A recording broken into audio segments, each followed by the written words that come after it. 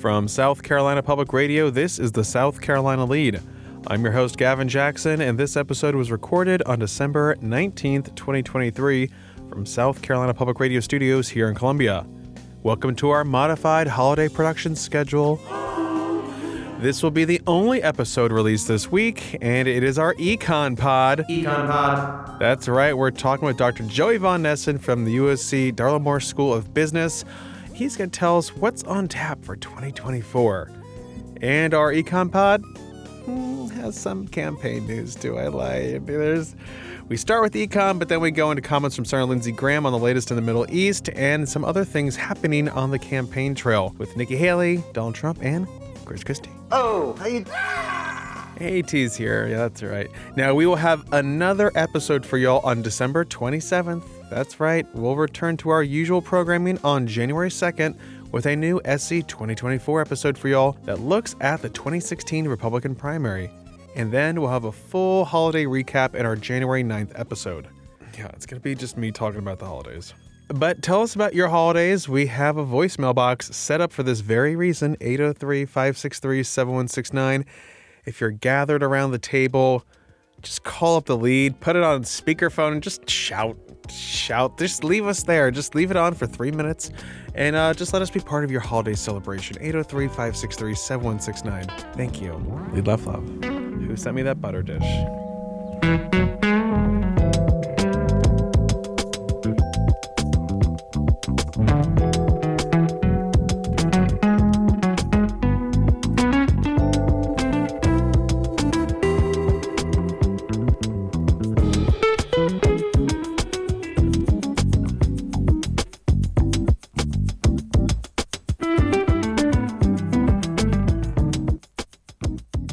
Welcome to our Econ Pod. Econ Pod.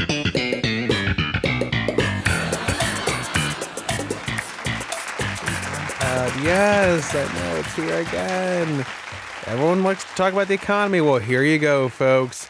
Now, you may remember last week where we rattled off a lot of positive economic data, including a record high stock market close, Data. improving consumer sentiment, Data. gas prices are falling, Data. and so too are mortgage rates now that the Federal Reserve has cooled on raising rates, and there's talk of when they might be cut, actually, next year. Data. So a lot of good things going on out there under the Christmas tree that is our economy. Now, every December, the University of South Carolina Darla Moore School of Business puts on its annual Economic Outlook Forum to recap the year and look at the year ahead. Economically, guys, okay? Economically, calm down. Now, research economist Dr. Joey Von Nessen is one of those folks who leads that forum, and I caught up with him on This Week in South Carolina to get an idea on how 2024 is looking. But first, I opened by asking him to recap 2023 for us. Listen up, especially you haters out there. 2023 has been a good year for our state, for South Carolina. We've seen consumer spending hold up strong. We've seen strong wage growth for South Carolinians, and we've seen a very good jobs market as well. So 2023, very healthy economy for South Carolina, and we've continued to see stable growth overall. But the downside there is that we've also seen some pullback in certain industries, but that's because of a broader readjustment period that the U.S. economy is going through and that South Carolina is part of. And I would even call it the Great Readjustment, a multi-year process where we are basically coming off of a caffeine high of $6 trillion in stimulus that was injected into the economy in 2020 and 21. So a very healthy economy, a good year for South Carolina, but our growth is tapering because we're coming off of that caffeine high and readjusting. So, Joey, when you say this great readjustment that you're talking about with the economy, obviously rebalancing because of COVID, is that a reason maybe we're still seeing consumer sentiment lag, even though we have some strong fundamentals in our economy? Yes, consumer sentiment has been very low this year, and in fact, it's been low for the last several years.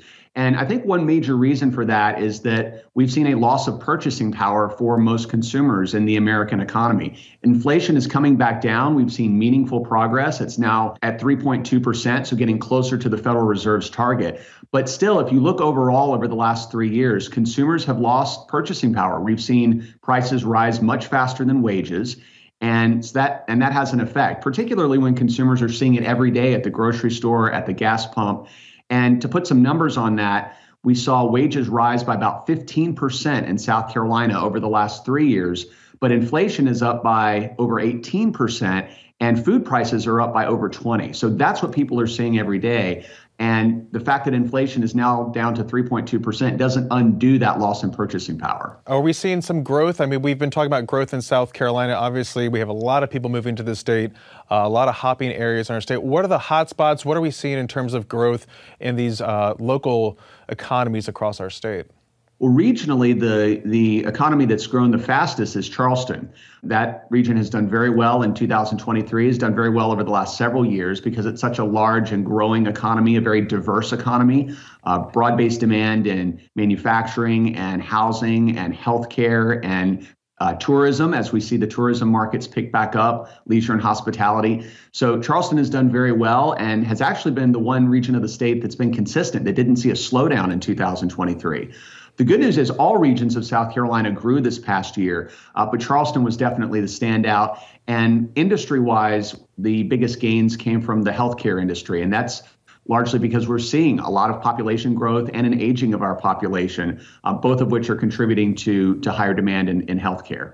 All that being said, we did see third quarter GDP growth get revised upward to 5.2%, which was really encouraging, another positive sign in our economy. So what does a strong year like 2023 mean for 2024? We have declining inflation, some strong fundamentals. What are you all forecasting for next year? We're forecasting another good year for South Carolina's economy in 2024, but we do expect for growth to continue to taper. This great readjustment that we are in is a multi-year process. It's not over yet. 2023, we saw a bulk of that readjustment happen, but we're not there yet. And the key is getting back to the Fed, looking at what the Federal Reserve is likely to do and how they're going to respond to inflation. Inflation has come down significantly. It peaked at 9.1%, remember, back in June of 2022, and it's steadily come down. It's now at 3.2%, but the Fed has been crystal clear that 3.2% is not in the end. They want to get inflation down to its target of 2.0%, so we still have a ways to go there, and they are willing to leave interest rates high for as long as it takes. And so we'll see if inflation continues to come down or if it stalls, which could cause the Fed to keep rates higher for longer, which could further slow growth and still potentially put us into a recession. Yeah, you said the R word before I could, Joey. Talk to us about the likelihood of a recession. This is something that, of course, we've been talking about every time we talk, and still things are looking pretty good. So what's your confidence level for a recession, a potential recession, or are we just looking at slower growth? How do you mesh all that? Well, I'm more confident now that we can avoid recession, given that we've had a full year of this readjustment of a slowing economy, which is what we want to see. That's what the Fed wants to see. We want to get back to a more stable, long-run equilibrium between supply and demand and more slow and steady growth. So we've moved in that direction, and we've made it through 1 year. So I think it's far less likely that we see a recession in 2024, but the risk factor still remains 3.2% inflation, and that it's not down to the Fed's target yet. So the real question is, does the downward momentum of inflation reverse track? And there are a couple of reasons why it might. The downward pressure on inflation now is coming from housing costs. So that's the bulk of the remaining inflation, and housing costs have come down, are continuing to drop. But we also see, getting back to this labor shortage, that the labor shortage is going to continue to put upward pressure on wages. And so if we begin to see wages go back up more in 2024, that could be a countervailing force. And so you basically have two competing metrics that are moving inflation in opposite directions. So the question is, do we see inflation stabilize around 3%, which means the Fed has to leave rates higher for longer, thus risking a further slowdown? Or do we continue to see that momentum of the downward pressure on inflation continue as we drop to 2%? And so what should we be watching to see how that all affects, how that all gets shaken out? Wage growth would be one. If we see wage growth begin to pick back up, that's going to be upward pressure on inflation. And then a second factor is this movement away from globalization that the U.S. is currently in the process of. So, and what we mean by that is that if we look at international markets, there's a lot of geopolitical uncertainty surrounding the conflict in Russia and Ukraine and Israel. That could potentially generate some challenges with supply chains. That has not happened, but if we do see supply chain disruptions in the new year, that could push inflation up. So we need to be on the lookout for that, in addition to rising wages. So those are the two factors that could put upward pressure on inflation and potentially counteract some of the momentum, the downward momentum we've seen in 2023. So those three factors are really going to inform what the Fed is likely to do. Joey, when we look at potential slowdowns, what areas would you be watching in terms of industries in our state that could be affected from a pullback in growth? Well, the two industries that we've seen so far are housing and manufacturing. Those have been the ones that have been primarily affected by these rising rates. And the reason for that is very simple. These are consumer goods that are typically big ticket items. We look at housing or new vehicles, furniture. And so as a result of rising rates, when that increases the cost of borrowing money, that generates a decline in demand. And so we continue to expect to see readjustment mainly in those two sectors, but in the goods market more generally, because the goods sector is what was stimulated most in 2020 and 2021, because when we saw consumer spending rise, it was mostly not in the services sector because everybody was staying home. So this pullback is likely going to continue to be focused in housing and in manufacturing in 2024. Joey, speaking of housing, do you feel like we've seen the worst of the housing impacts at this point? Obviously, interest rates are still high, which means mortgage rates are still high. But how do you look at that at this current time? Well, most of the pullback in housing actually took place in 2022. So that's been mitigated somewhat in the last year, which is another good sign for South Carolina that this readjustment process is going the way we want it. We want to see the housing market stabilize. That means we're less likely to see recession in 2024. And we can see that in the data. We saw a double-digit pullback in sales activity statewide for housing by about 23% in 2022. But a decline of just about 6% in 2023. Again, still a decline. We're still in that readjustment process, but it looks like the housing market is beginning to stabilize. Prices are still rising. That has to do with a lack of inventory, which has been significant in South Carolina for years. That has continued into 2023. So we expect prices to continue to rise, and hopefully that this pullback in sales activity will really stabilize in 2024. But like you said, it's still a red hot labor market out there. So good news for employees, not so good news for employers. Exactly. This is by far the best job market that we've seen in a generation.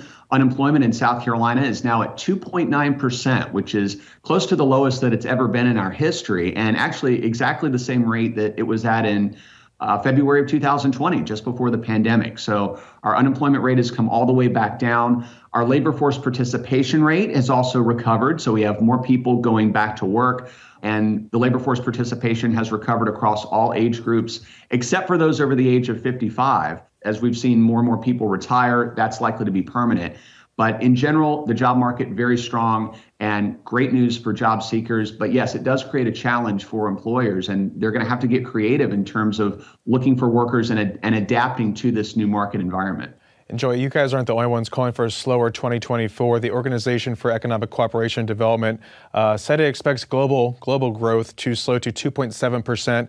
But again, avoiding a full-blown recession, even with China and Germany having some slowing in their economies too. So how do you see that globally affecting South Carolina? We're such a globally connected state with our manufacturing base especially. How does that all going to affect us, do you think? Yes, that's a great point. And South Carolina is very much globally connected. We are an export-oriented manufacturing state. So a bulk of our growth over the past decade has come from the manufacturing industry, come from advanced manufacturing, and much of that is externally facing towards global markets. China and Germany are our biggest trading partners in manufacturing. And so, as you mentioned, those economies have not seen strong growth in 2023, particularly Europe, which has been teetering on recession. China's been doing a bit better, but their growth has still been relatively slow. And that matters. That means that simply there aren't going to be as many consumers for manufactured products in South Carolina. So it does make a difference. And that's another reason why we do expect for demand to cool in our state in the new year. That was USC's Dr. Joey Von Nessen, or as we're giving him this holiday season, a little title, a little honorary, as friend of the pod, Joey. He's been on so many times, via This Week in South Carolina, but still, friend of the pod in the lead extended universe.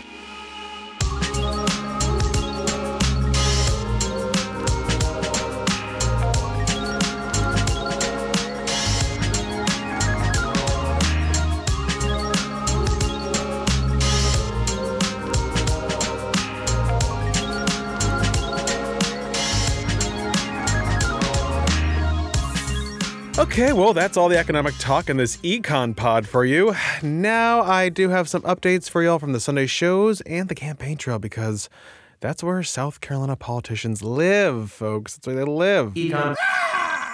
First up, Senator Lindsey Graham was on NBC's Meet the Press on December 17th, discussing the latest on border security negotiations as the Biden administration seeks to get funding for the southern border and national security priorities, including the Ukraine war, the Israel-Hamas conflict, and supporting Taiwan against a rising Chinese threat. Here is what Graham said about the border discussions. We feel like we're being jammed. We're not anywhere close to a deal. It'll go into next year. And let me tell you why it's important to get a good border security deal. What Congressman Castro said was pretty offensive. According to the FBI director last week, he's never seen more threats to the homeland than he does today. Wherever he looks, he sees blinking lights. The border has been obliterated since January 21 till now. We've had 6 million people come to date. There are 3.6 million on schedule to come this year alone. The policy choices of the Biden administration has made the border a dangerous place to come to. America is under threat, according to the FBI director, since October the 7th. Jihadist groups want to attack us because we're helping Israel. I've never been more worried about a 9/11 than I am right now, and our border has been obliterated, and we're not going to give in on some Band-Aid fix. I want to talk about the proposals that are under discussion, but just to be very clear, you say you're not close to a deal. But it sounds like there has been some measured progress, both sides are coming closer together. How would you characterize that progress? Oh, the only way we're ever going to get a secure border is we got to make them do things they don't want to do, but they're getting there. It was a choice by the Biden administration to change policy. It led to this debacle. But there is progress on asylum. There's a ways to go on parole. You tell me Ukraine's important, I agree with you. To all the national security experts, when you say if we don't help Ukraine, they could lose and the world would fall into chaos, Putin will keep going, I agree with you. But if you're a national security expert, you should have the same energy and vigor to fix a broken border. And of course, the Biden administration has argued there are a complex set of factors which have led to the migrants who are crossing the border. I don't buy that. Let me ask you, can I just comment on that? You chose to undo Trump policies. You gave in to people like Mr. Castro. You've created a nightmare. It's bitten you in the ass, and you need to change policy. Graham also commented on the ongoing Israel-Hamas conflict that has now dragged into its third month. The terrorist group Hamas took an estimated 240 hostages after its siege on October 7th. And during a 6-day ceasefire at the end of November, 105 hostages were released. 3 Israeli hostages, however, who appeared to have escaped or were abandoned over the weekend, were shot and killed by Israeli Defense Forces on Friday after mistakenly being identified as a threat, despite waving white flags. Graham had this to say about President Joe Biden's handling of the conflict. The Biden administration went to Saudi Arabia. The idea of normalizing relationship between Saudi and Israel is still the big prize. I think the attack of October 7th was orchestrated to stop a march toward normalization. Iran's biggest fear if the Arabs reconcile with the Israelis. So give Israel the time and space to destroy Hamas. That's non-negotiable. But we need to be thinking about the day after. Is Israel doing enough to limit civilian deaths, though, Senator? I would hope they could do more, but here's the problem. Hamas is under schools or under hospitals, but let's talk about the day after. Yeah. The Biden administration is trying to revive the normalization efforts, and I think they're right to do so. If you want to really hurt Iran long term, don't let them get away with destroying efforts to reconcile between Israel and Saudi Arabia. And moderator Kristen Welker pressed Graham on the recent incendiary and fascist-like comments made by former President Donald Trump while speaking about immigrants poisoning the blood of America. His words, not mine. And again, our country, the United States of America, founded by immigrants. Now, take a listen to this clip and this exchange. Just on the language, though, I want to get your response. You have endorsed former President Trump. Are you comfortable with him using words like that? You know, we're talking about language.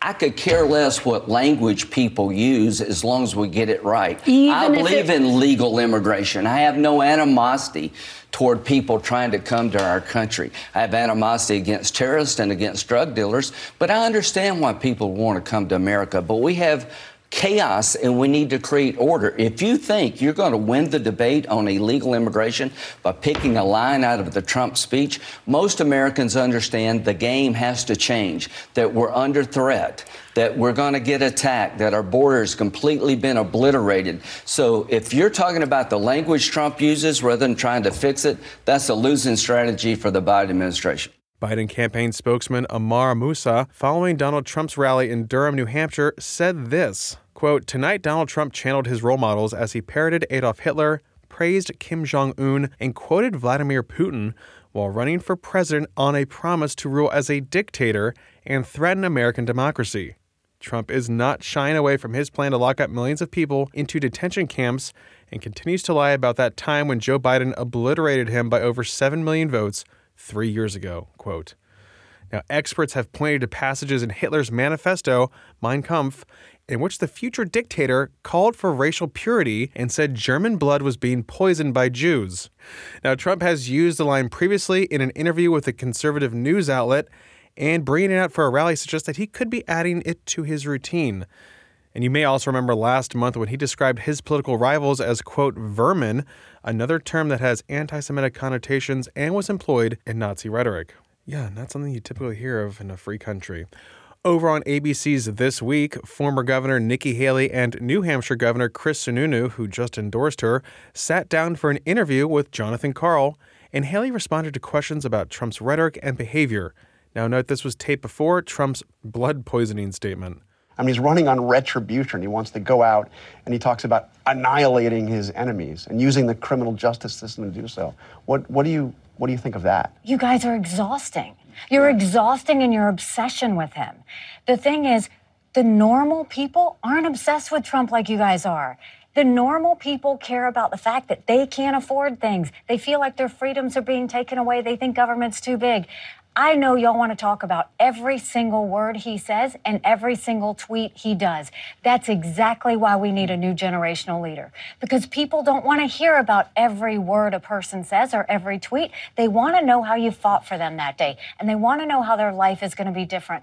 And life would be a whole lot different if the media would stop this obsession with Trump.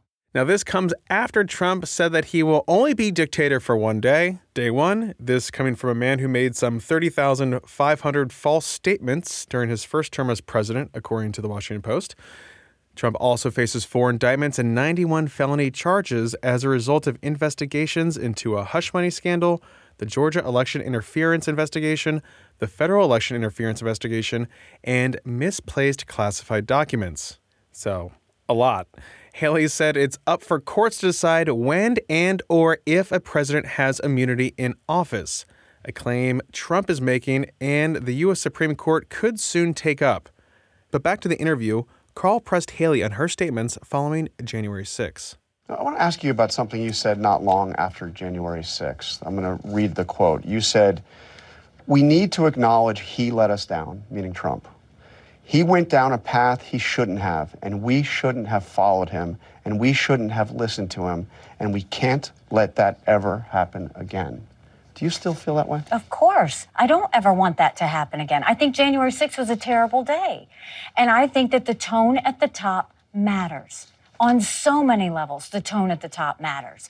Look, anti-Trumpers think I don't hate Trump enough. Pro-Trumpers think I don't love him enough. I call it like I see it. If I agree with you on something, I'm going to say it. If I disagree with you on something, I'm going to say it. At the end of the day, people want the truth. They want to know what I think. I tell them what it is, and we let the chips fall where they may. That's what I felt about that situation on January 6th. I hope we never have an event like that again. And you said we shouldn't have followed him, and we shouldn't have listened to him. We can't ever let that happen again. Well, I think the problem was, and what everybody, so many of his friends and family and everybody saw is you had good people who went there to support him. You had good people that were there at the rallies. And then you had people who broke the law, right? There's a difference. Don't group everybody together. There's a difference. But when President Trump had the opportunity to stop it, when he had the opportunity to say it, The bully pulpit matters. People listen. He didn't. And I hate that for the people that were there supporting him.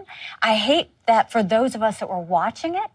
But what I do know is he was the right president at the right time. But the situation we're in now, nobody wants that chaos again. That's what we're trying to get past. My approach is different. No drama, no vendettas, no whining. Haley was also pressed for her strategy going forward in the early voting states, especially as Trump maintains a commanding lead. I heard the governor say, when you win New Hampshire, are you going to win New Hampshire?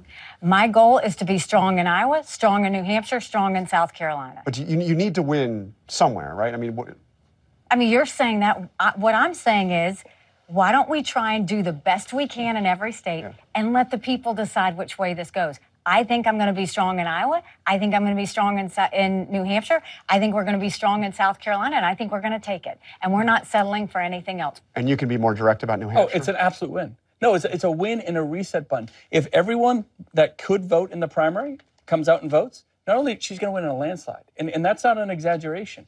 So you're going to see a record the bar for you here. No, it's not an expectation. He knows his state better than I do. It's not an expectation. It's people getting excited. It's exciting. We can feel it on the ground. We're going to do this.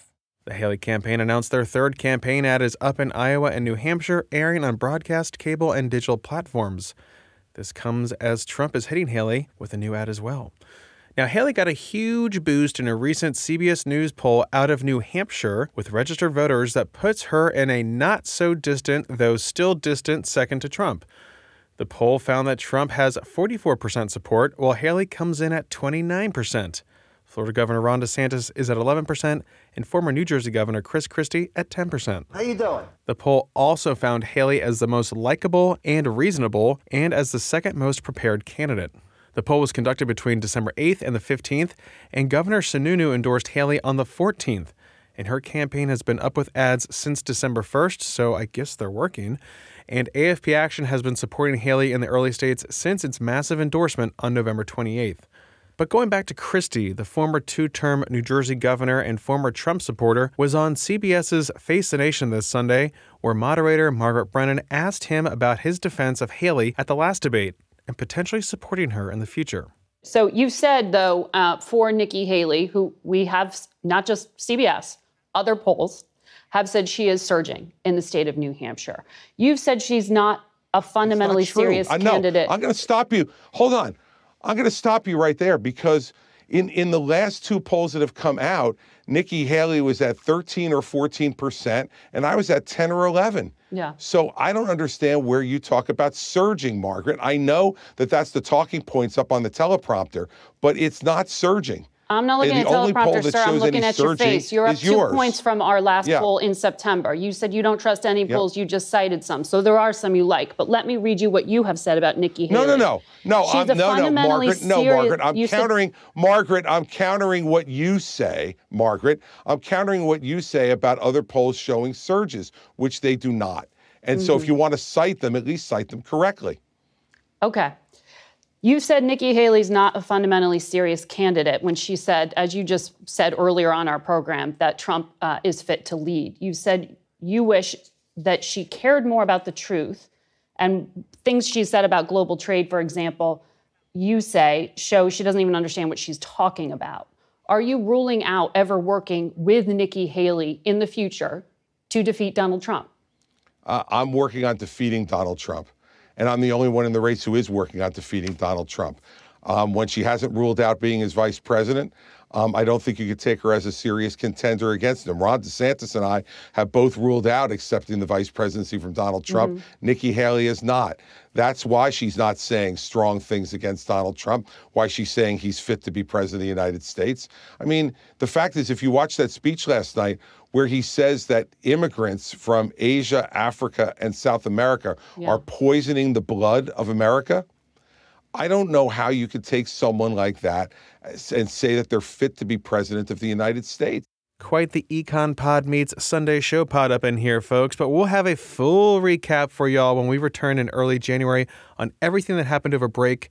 And then we'll also be looking at the legislative session that kicks off on January 9th. Mark your calendars, folks. and the Iowa caucuses on January 15th. That's right, I'll be in the caucuses. Llamas! And and the New Hampshire primary on January 23rd. So cold. It's going to be cold. A reminder that I'll be on the ground in those early states throughout January, so I look forward to some campaign trail road trips for you guys. I'm going to be in different rented vehicles.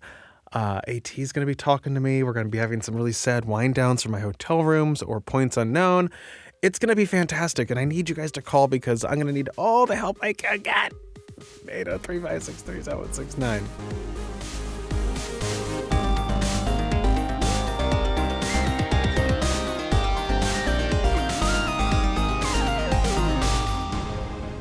Welcome to the wind down section, our little break from the news. We're glad you're here. AT, I'm glad you're back from your trip. AT Shire, folks, podcast producer. I am alive, yes, and that's barely. I mean, that's me barely qualifying as that. I think I drove, I don't know, let's say over the last week, 3 hours a day, minus the 2 days that I drove 11 hours from New Jersey to South Carolina in either direction. And if I'm not mistaken, in New Jersey, they charge you to drive anywhere, right? It's an hourly rate. You just have to pay every time you get in your car, like going to the beach there. Am I right? You are on Highway 78 and you're going into New Jersey, that is free.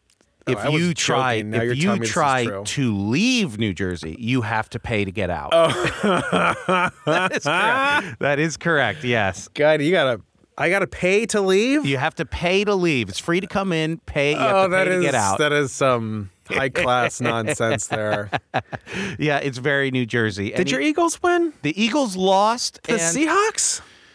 6-7? It was. I caught some of that game. That's how I know these things. It was really bad. I'm glad you brought this up. I can go on if you don't want to talk anymore. I don't want you to go. I kind of regret bringing it up. Just make it quick, please. It was a necessary thing that happened. The Eagles stink. I was craving the loss. There's no way that we're going to win in the playoffs. There's no way, let alone win the Super Bowl. You sound like a Carolina fan now. Unless these losses occur. So these are necessary losses. It had to happen. Wow. People need to be fired. Okay, plain and simple. Go Birds. I know that I'm speaking exclusively to Birds fans because you're all in my sphere of influence. Seahawks versus Eagles. I mean, they're both Birds. Well, yeah, but one. We have the title. We've got like 60 years on these other Birds. Okay, all right. These upstarts. Little birds. Dabs out cigarette. I think I know what I'm talking about. Anyway, Gavin, my trip, it has come to an end. I am home for Christmas for the first time in years.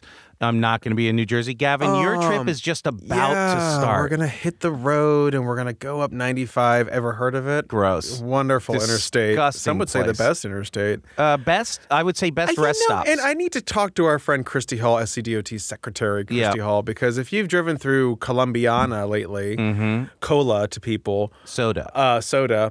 Soda Town. I think that's what they call it. That's what we all say. Soda Town. Yep. It's like Willy Wonka up in here all the time.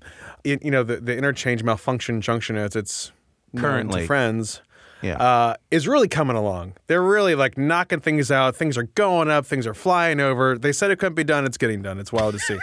But when you're going up 95, and you know this, you've just driven up there, Fayetteville area, it has been under construction and expansion.